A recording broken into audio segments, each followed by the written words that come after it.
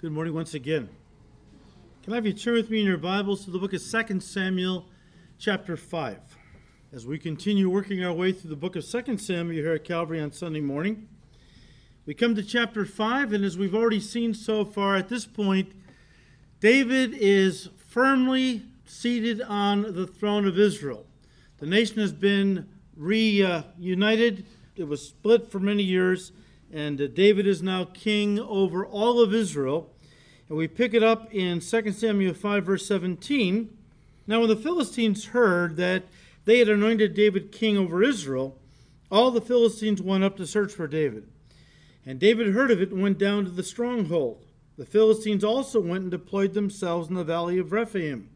So David inquired of the Lord, saying, "Shall I go up against the Philistines? Will you deliver them into my hand?" And the Lord said to David, "Go up. I will doubtless deliver the Philistines into your hand." So David went to Baal Perazim, and David defeated them there, and he said, "The Lord has broken through my enemies before me like a breakthrough of water." And therefore he called the name of that place Baal Perazim. And they left their images there. And David and his men carried them away. These would be the little idols that the Philistines brought into battle as good luck charms. And verse 22, then the Philistines went up once again and deployed themselves in the valley of Rephaim. Therefore David inquired of the Lord. And he said, "You shall not go up," the Lord said to him.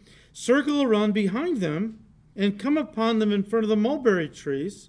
And it shall be when you hear the sound of marching in the tops of the mulberry trees, then you shall advance quickly, for then the Lord will go out before you and to strike the camp of the Philistines." And David did so, and as the Lord commanded him, and he drove back the Philistines from Geba as far as Gezer. The thing I want to draw your attention to this morning is that David faced each new battle with the Philistines as unique, and therefore he sought the Lord for fresh guidance. He didn't assume, just because he was fighting the same enemy, that God would use the same strategy he had used to give him the prior victory.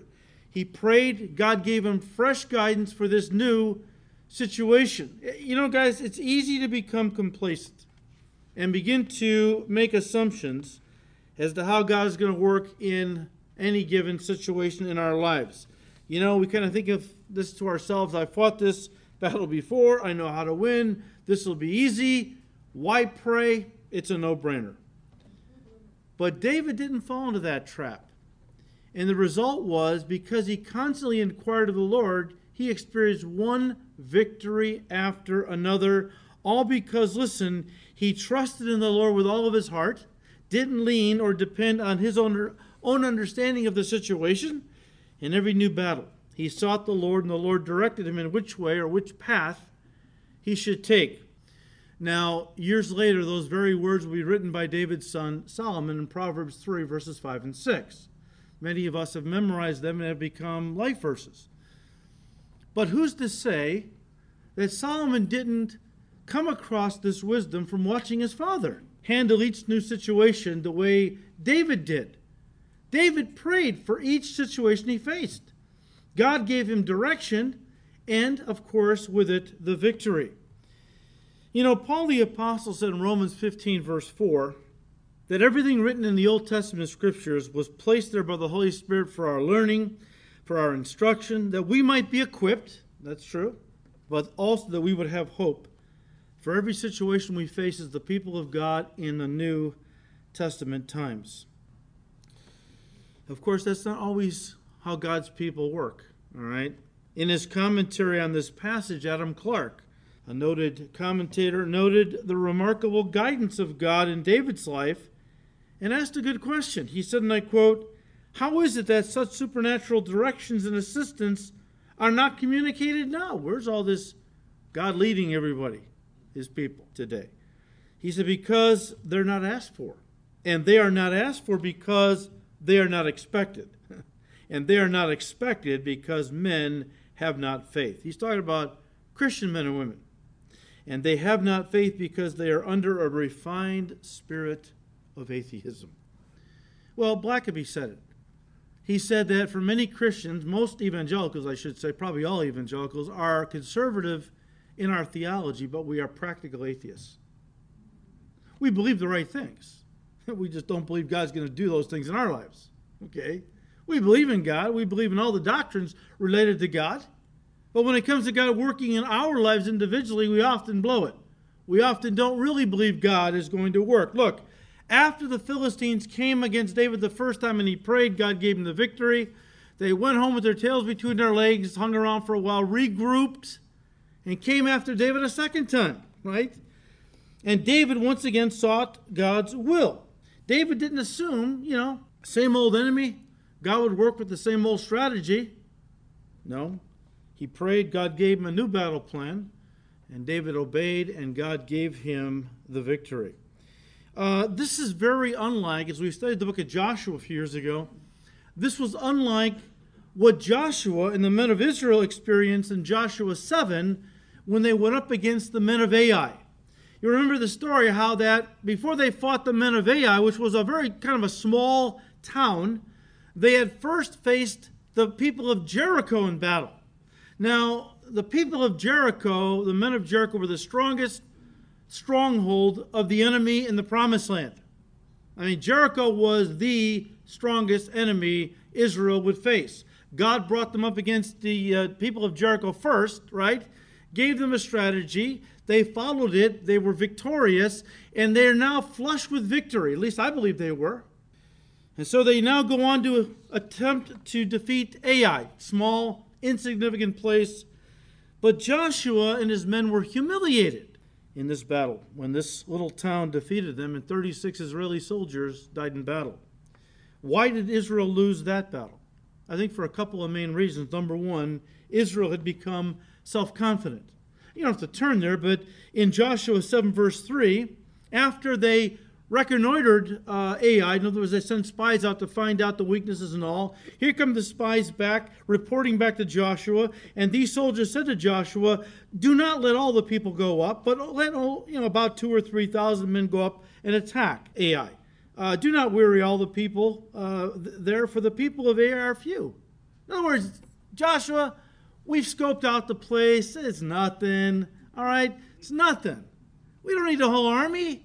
Just give us a couple, 3,000 guys. We'll go down there, beat them up, and then we'll come back. Let the rest of the army have a break, some time off, right? Unfortunately, as it so often happens, when God gives us victory over some, problem or sin or whatever in our life, we begin to kind of take it for granted. We often even take credit for what God has done. We start thinking it was us, right? God gave us the victory, but somewhere along the way, then we start thinking, well, I did that. And what happens is we begin to think more highly of ourselves than we ought. Paul said, Romans 12, don't do that. And of course, pride sets in. And what does God have to do? He has to let us fall. He warned us, pride goes before a fall. Now, the only way we're going to continue walking in strength and victory is if we walk humbly before our God. We start taking credit for what God's doing, then you know what? He just moves out of the way. Boom. On our face on the ground. God says, how is it down there? Well, Lord, what am I doing down here? I mean, it's like, why'd you let me fall? I didn't let you fall. You fell. You fell because you weren't trusting me anymore. You're looking to yourself, patting yourself in the back, throwing roses at yourself. Okay? Like you did it.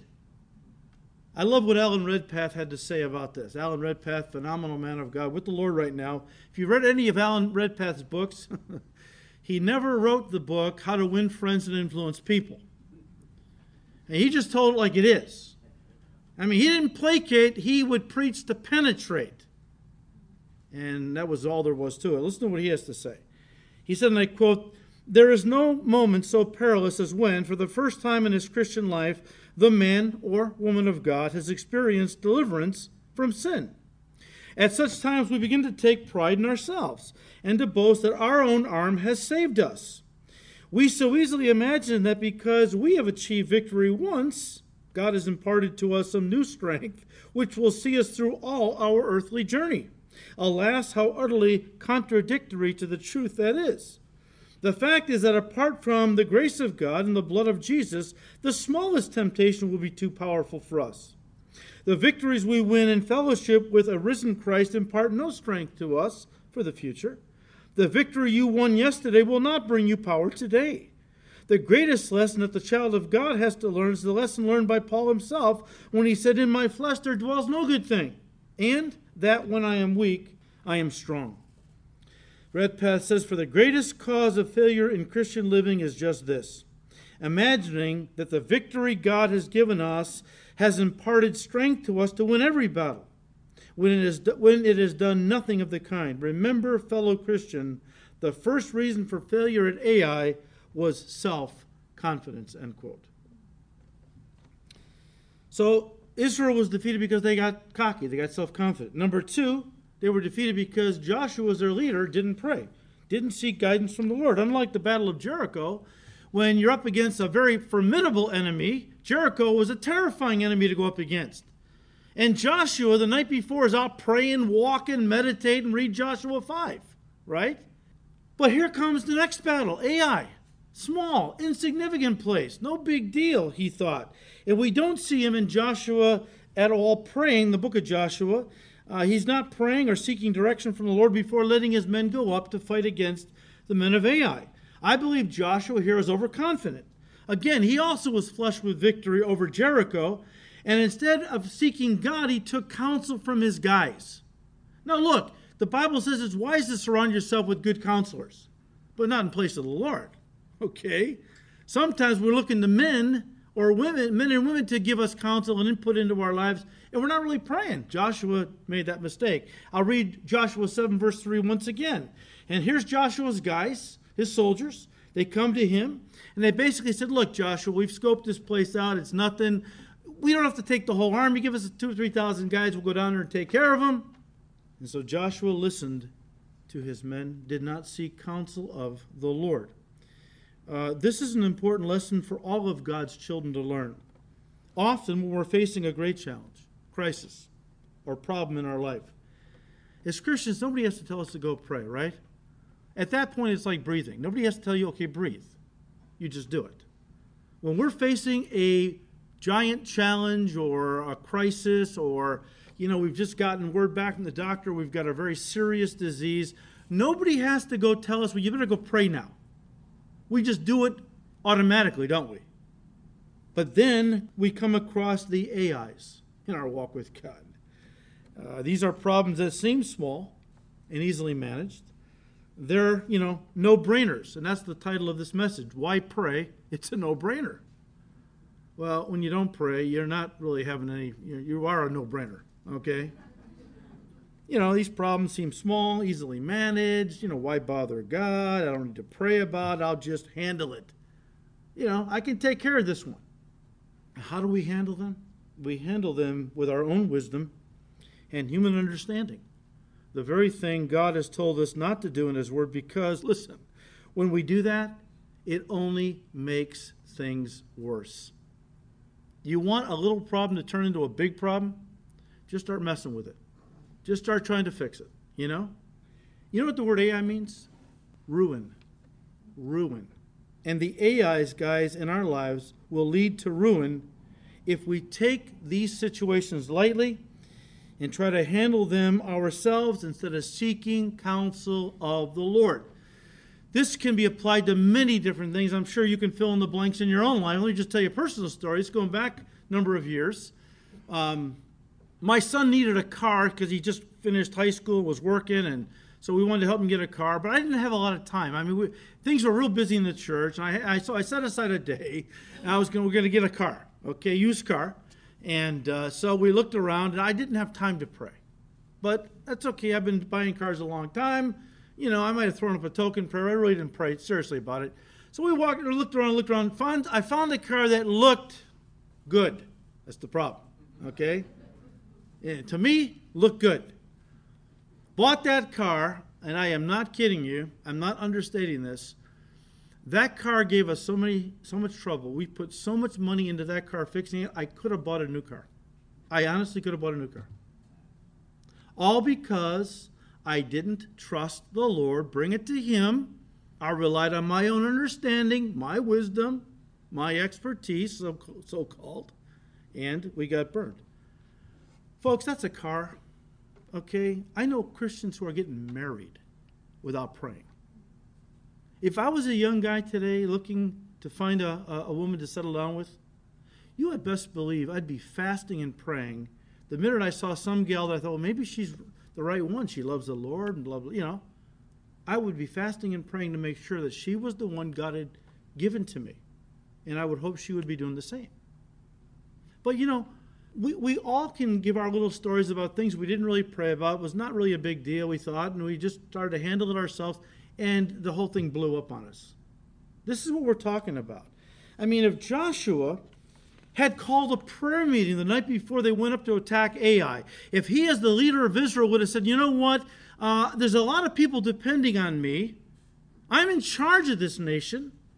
And if I'm not really following God, we're in trouble. I better hold a little prayer meeting to find out how God wants us to deal with this next battle. If he had done that, God would have spoken to his heart and says, Joshua, there's sin in the camp. Read chapter 7. There's sin in the camp, and until you take care of it, you're not going to be able to be victorious over your enemies. And Joshua would have handled it, and 36 Israeli soldiers would not have died. Look, as Christians, we all know that prayer is important and it's powerful. We've all read the book of James, who said, the earnest prayer of a righteous person has great power and produces wonderful results. We all know that. And yet most of us have to confess that our prayer lives are often sporadic, inadequate, inconsistent, and in some cases non-existent. Why is this? I mean, if we believe that prayer is really that powerful, why don't we pray more? Well, let me give you a few reasons, okay? Reason number one, we have made prayer complicated and cumbersome. Why have we done this? Prayer is the simplest concept in the universe, talking to God, okay? Just talking to God, as a child to a father. Why have we made prayer so complicated and cumbersome? You want to know why? We've listened to the devil, who has tried to tell us, look, unless you're going to pray for an hour, at least, God's not going to pay attention. He won't hear you unless, except for your much speaking, is the idea. And we buy into that. We think short prayers are unspiritual prayers. So if we're not really going to pray 45 minutes to an hour, hey, God's really not going to listen. He's not going to answer. And, therefore, because we believe prayer is difficult and time-consuming, we feel like, look, I really don't have the time to invest in an hour's worth of prayer on a regular basis, and we just feel like we don't have the will to put that kind of effort into our prayer life. So often, guess what? We don't pray at all. We don't pray at all. And yet Jesus himself taught us in the Sermon on the Mount that our Heavenly Father already knows what we need, even before we ask him, right?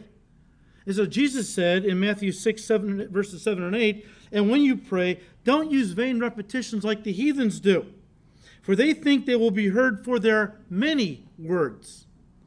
Therefore do not be like them, for your Father knows the things you have need of before you ask him. And I'm convinced that God will often answer little short prayers because he wants to encourage us to pray more. I mean, we don't always have time, first of all, to pray for a half hour or an hour in prayer. I mean, I think about Peter taking a walk in the Sea of Galilee one night. Takes his eyes off the Lord, begins to what? Sink. You think he had time to spend an hour in prayer? He just said, Lord, save me. The Lord reached out and pulled him out of the water. Sometimes we don't, it's good to spend time, get alone with the Lord at times, and really spend some quality time in prayer. But honestly, guys, Paul said pray without ceasing. And I'm always praying. Walking, driving the car. If you're going to pray driving the car, watching pray is a good exhortation, okay? But the idea is that, what? God listens to all kinds of prayers. All kinds of prayers. Now, the second reason we don't often pray as we should, because, let's face it, we're lazy and self-satisfied. We've got it good in this country. We don't really have to pray and ask God to provide our daily bread. We are really blessed. And that's a double-edged sword, because God said to Israel when they entered into the promised land, look, I'm going to lead you into the land I promised you, and you're going to live in houses you didn't build, drink from wells you didn't dig, eat from vineyards you didn't plant. Here's the danger, God said. Once you are in the land and all these blessings, don't forget about me. Don't forget about me. Because with blessings tend to bring with them self-reliance. Kind of feelings of being self-satisfied. One pastor put it this way, said, and I quote, "It is easy to become so satisfied with physical blessings that we have little desire for spiritual blessings, and to become so dependent on our physical resources that we feel little need for spiritual resources. When programs, methods, and money produce such obvious and impressive results, there is a proneness to confuse human success with divine blessing. A happy marriage where children are well behaved and all are enjoying a church that is growing tends to make people smug and self-satisfied. They can even become practical humanists, living as if God were not necessary. When that happens, passionate longing for God and yearning for His help will be missing, and along with it, God's empowerment." End quote. Reason number 3 why we don't pray more? We're selfish. And I'm included in that. We're selfish. Often our attitude when it comes to prayer is, if there isn't anything in it for me, I'm not interested in doing it. It's true, guys, prayer is one of the most unselfish things you can do. There's nothing in it for you. It's all about praying for someone else. We're talking about intercessory prayer. And that's why I believe prayer is one of the most blessed things we can do. It'll be one of the most rewarded things in heaven when we finally get there. Because, especially in our culture, time is so valuable to us, we would rather give our money to the work of God than to spend time praying for others, because it's so valuable, our time. We're so busy. We just feel like, that's something I can't afford to give. I can give some money, but I can't afford to give my time. But I'll tell you what, those who really understand the importance of intercessory prayer and use their time to bless others by praying for them, again, I believe will be some of the most rewarded in heaven. I heard a story, true story, years ago. Let me read it to you. It's about a young gal, little girl. Well, she was maybe 12, 14, and she contracted a very serious illness, was not expected to recover. The story goes, because of her love for Jesus, she was troubled that she had not been able to do more for him in her short life. Her pastor suggested that she make a list of people in their little town who needed Christ and pray that they might put their faith in him. She took his advice, made a list, and prayed often for each person. Sometime later, God began to stir a revival in that village. The girl heard of people who were coming to Christ and prayed even more.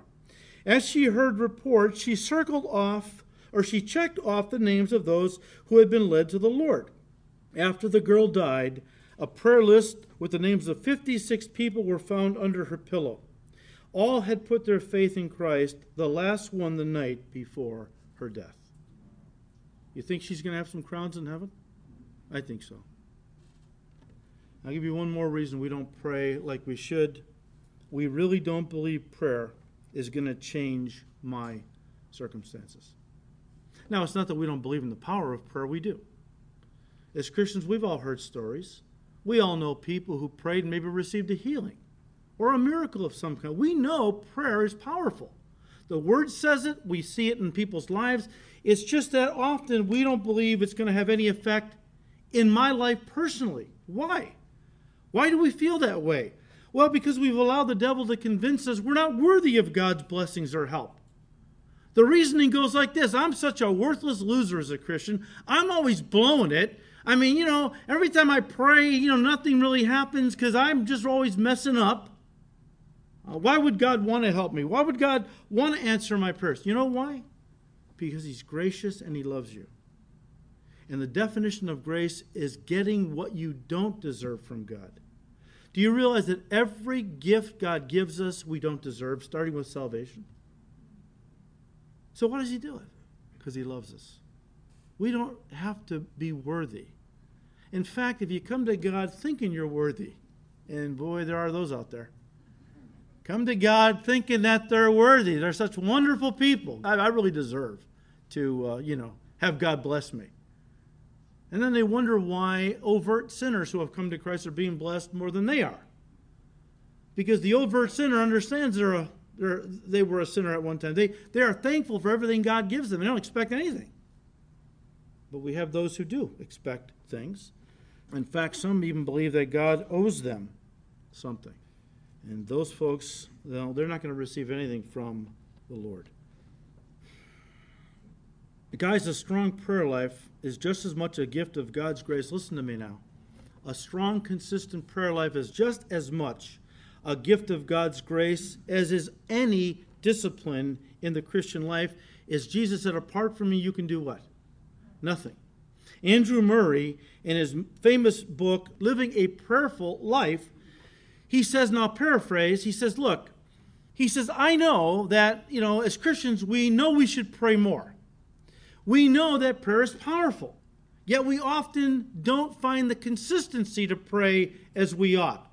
We have spurts where we are faithful, and then after a while we fall by the wayside with our prayer life. We just don't maintain a consistency. What does that produce? The devil condemns us. We feel unworthy. All the while, Murray said, if we only understood Jesus looking down from heaven upon us with such love in his eyes, saying, I know you can't pray. You're feeling condemned because you can't pray consistently? I know that. I never asked you in your own strength to pray or do any devotion or discipline. Don't you understand everything you need to live the Christian life is a gift from me? And that includes your prayer life. To have a powerful, consistent prayer life is not in you to have or maintain. You have to let me live my life through you. And that means keep drawing close to me, keep depending on me, and be assured of this, I will teach you to pray. So guys, prayer is not only important, it's essential, especially when it comes to spiritual warfare. Listen, even as David found it essential for physical warfare. Now let's go back to our text. When David prayed the first time, if he should go up against the Philistines, remember they came out against him the first time, he prayed, the Lord simply said to him in verse 19, go up, for I will doubtless deliver the Philistines into your hand. Well, they come a second time, and he prayed, and the Lord says, don't go up. He says, do this rather, you shall circle around behind them, come upon them in front of the mulberry trees, and when you hear the sound of marching in the tops of the trees, he said, then go after them, I will strike the Philistines and give you the victory. Have you thought about this? The question is, why did the Lord change his strategy with the second battle? Isn't the Lord greater than any enemy? Could he not have knocked the Philistines over like a bunch of bowling pins? For that matter, why have a strategy at all? We're talking about God now, right? Why does God need a strategy? He's God. He can speak a word, vaporize the Philistines off the face of the earth. Why did God even use a strategy? It sounds like a waste of time, even foolishness. In fact, I think of the strategy that God gave Israel for fighting the battle of Jericho. What did he do? He told the armies of Israel, he said, all right, here's the strategy. Joshua, you tell the soldiers, here's what I want you guys to do. I want you to march around the city once every day for 6 days. You march around the city once a day for 6 days. The seventh day, you march around 7 times and shout. And then I'm going to knock the walls down and give you the victory. Now, can you imagine these soldiers? Can you imagine our guys, Navy SEALs, Green Berets? All right, I'm going to lead you in battle against Fallujah. Now, here's what I want you to do. March around the city once a day for 6 days, 7 times shout, and then I'll give you the victory. Come on. What does that do? It removes all self-dependence, what strong soldiers we are. Watch us go. We're going to kick their butts.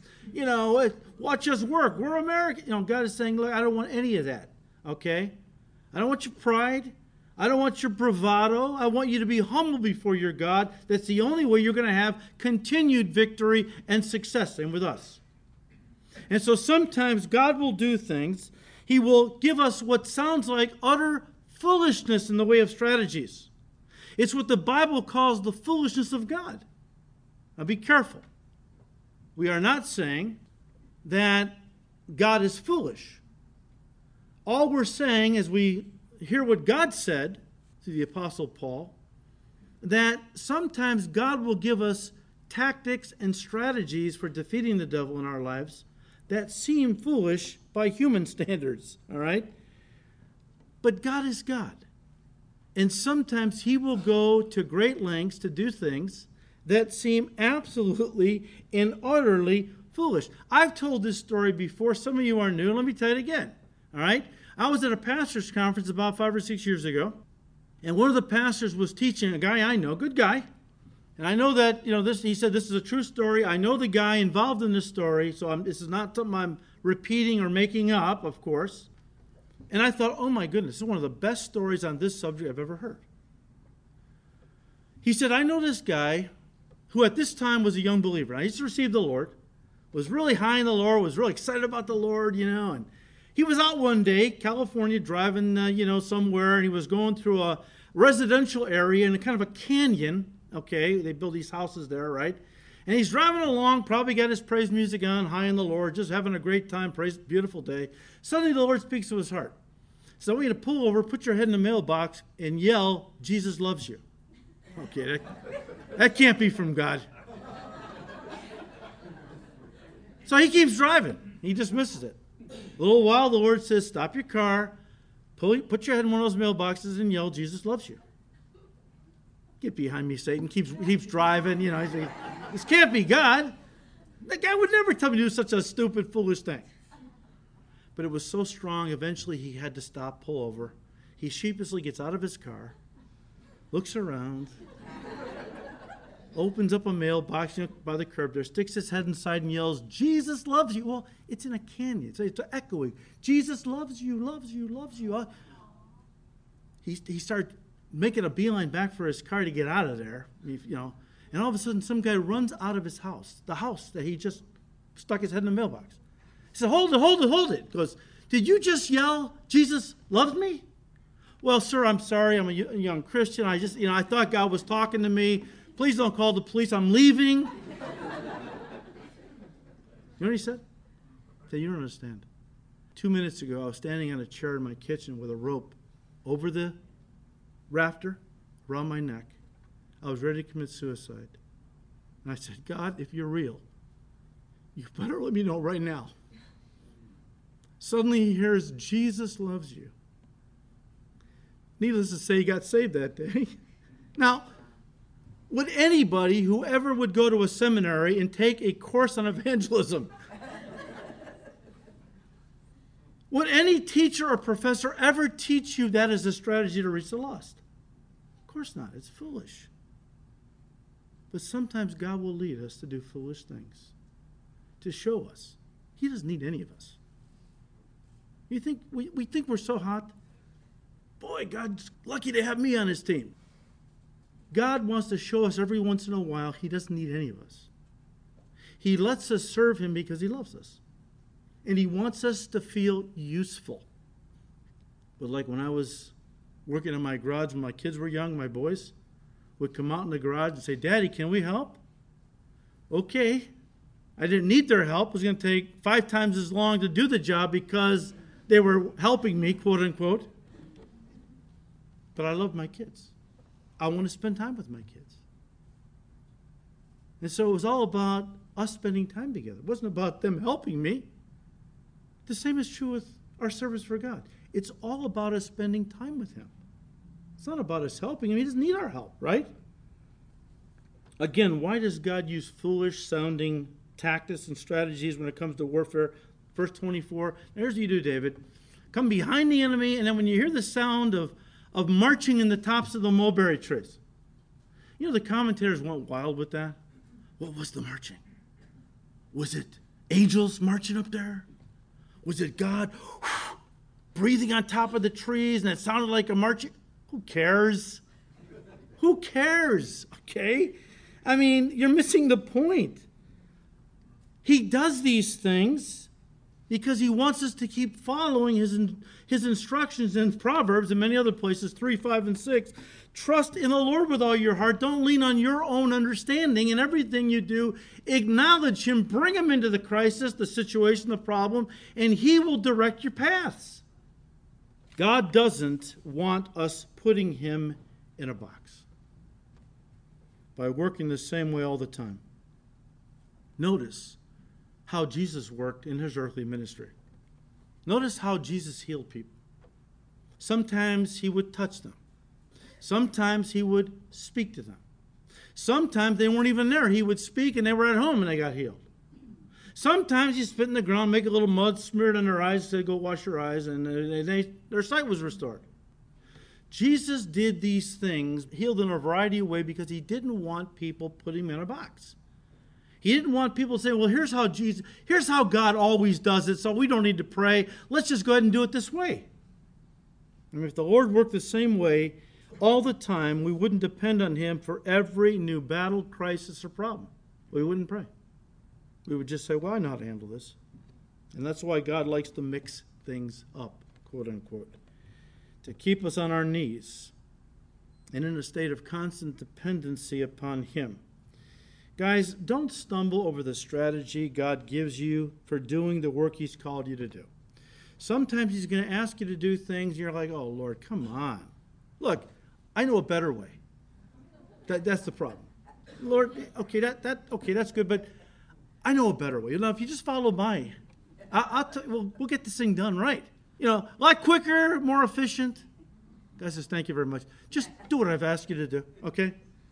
Don't get hung up on the strategy. Look, when I was a pastor for about 3 or 4 years, I decided, you know what, I don't know anything. I'm a complete idiot. I need to go maybe to school a little bit. So I enrolled in a Bible college in the area here. And one of the courses I took was a course on homiletics. Now, homiletics is the science of learning how to prepare Bible studies and messages. I didn't know how to outline a passage. I know nothing, all right? So I figured, okay, this is a good thing to do. Okay, just getting practical instruction. And one of the assignments was we had to learn how to outline sermons, because eventually you have to outline your own, right? So what the assignment was, we had to take a teaching from the founder of the college, Dr. Russell Mead, who at that time was with the Lord. Good man. And the teacher had a box of his cassette tapes, and we all reached in and grabbed the tape. And our assignment was to go home, listen to it, and outline the message. Which I did, but while I'm outlining the message, I got really into the message. I got really into the sermon.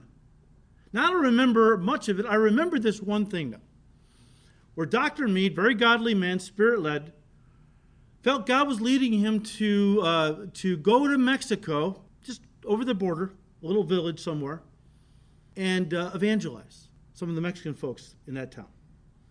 Okay, he was excited about that. But the Lord spoke to me before he left and said, look, before you go, buy some marbles. Buy some marbles? Lord, is that you? Buy some marbles. Yes, buy some marbles. Okay, bought the marbles. Crosses over the border, finds this little village, sees some kids playing in the street. And God says, okay, now go over to those kids and start playing marbles with them. Okay, Lord. So he kind of kneels down and begins to play marbles with the kids there on the street. Well, after a while, the parents started coming out of the houses. Who is this American who's come down here to play marbles with our kids? First of all, they wanted to study the guy to make sure he wasn't a kook. After they figured out, he seems like he's normal. And he sees him playing with their kids' marbles, and the kids are laughing, having a great time. It melted their hearts and opened their hearts for the gospel. That whole village wound up getting saved. Not that day, but he started going down. A relationship was built. He started going down on a regular basis, and the whole town got saved. All because one man listened to the voice of God who said, go get some marbles. A foolish thing to have someone do, unless you're God. Then there's nothing foolish. Only are you going to obey or not obey? Because I don't need you, but I want to use you. So do what I say, and we'll see some fruit here. Guys, again, we're done. Don't focus on the strategy. You'll miss the point. The strategy is secondary. What is primary is your dependence upon God to do his work and give you victory. And that's why we need to pray, to receive the strategy God wants to use in every situation, battle, and crisis that we face. Satan doesn't want you to pray. He does not want you to pray. He knows there's power in prayer. He knows God will lead you, and when God leads you, it's going to be fruitful. So I'll close with one final quote from Andrew Murray. He said, and I quote, "Various difficulties make a full prayer life almost impossible. But thank God the things which are impossible with men are possible with God. God's call to prayer need not be a burden or a cause of guilt. He means for it to be a joy. Through prayer, he can give us strength for all we do and bring down his power to work through us in the lives of others. God's child can conquer anything by prayer. Is it any wonder that Satan does his utmost to snatch that weapon from the Christian or to hinder him or her in its daily use?" End quote. Remember that. David was so successful because David trusted in the Lord. He sought God, he obeyed what God said, and God gave him one victory after the other.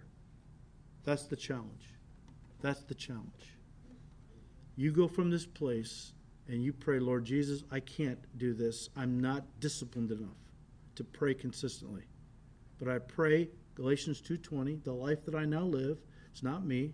It's a supernatural life I live by faith in the Son of God who loved me and gave himself for me," Paul said. Jesus is saying, "I want to live my life through you. Trust me. Look to me by faith. And then listen to what I'm telling you, obey, and you will be victorious. You will be fruitful." May God give us the grace to apply that into our lives. Father, we thank you, Lord, for your goodness and your grace. Lord, again, you don't need any of us, but thank you that you use us. Thank you, Lord, for the privilege of serving our great King, who happens to be our Father as well. And Lord, we want to be more fruitful. We want to be more disciplined. Lord, we pray you give us grace to draw close to you every day, that you might live your life through us, that your power might be poured into us through your Holy Spirit, that you would give us ears to hear what the Spirit is saying, that we would always do the things you are commanding us to do, that, Lord, we would see your Spirit working in a way that would be incredible, that everyone would know it's not us, it's you, that you would receive all the glory. Thank you, Lord. We ask you to just bless our week and fill us with your Spirit afresh in Jesus' precious name. Amen.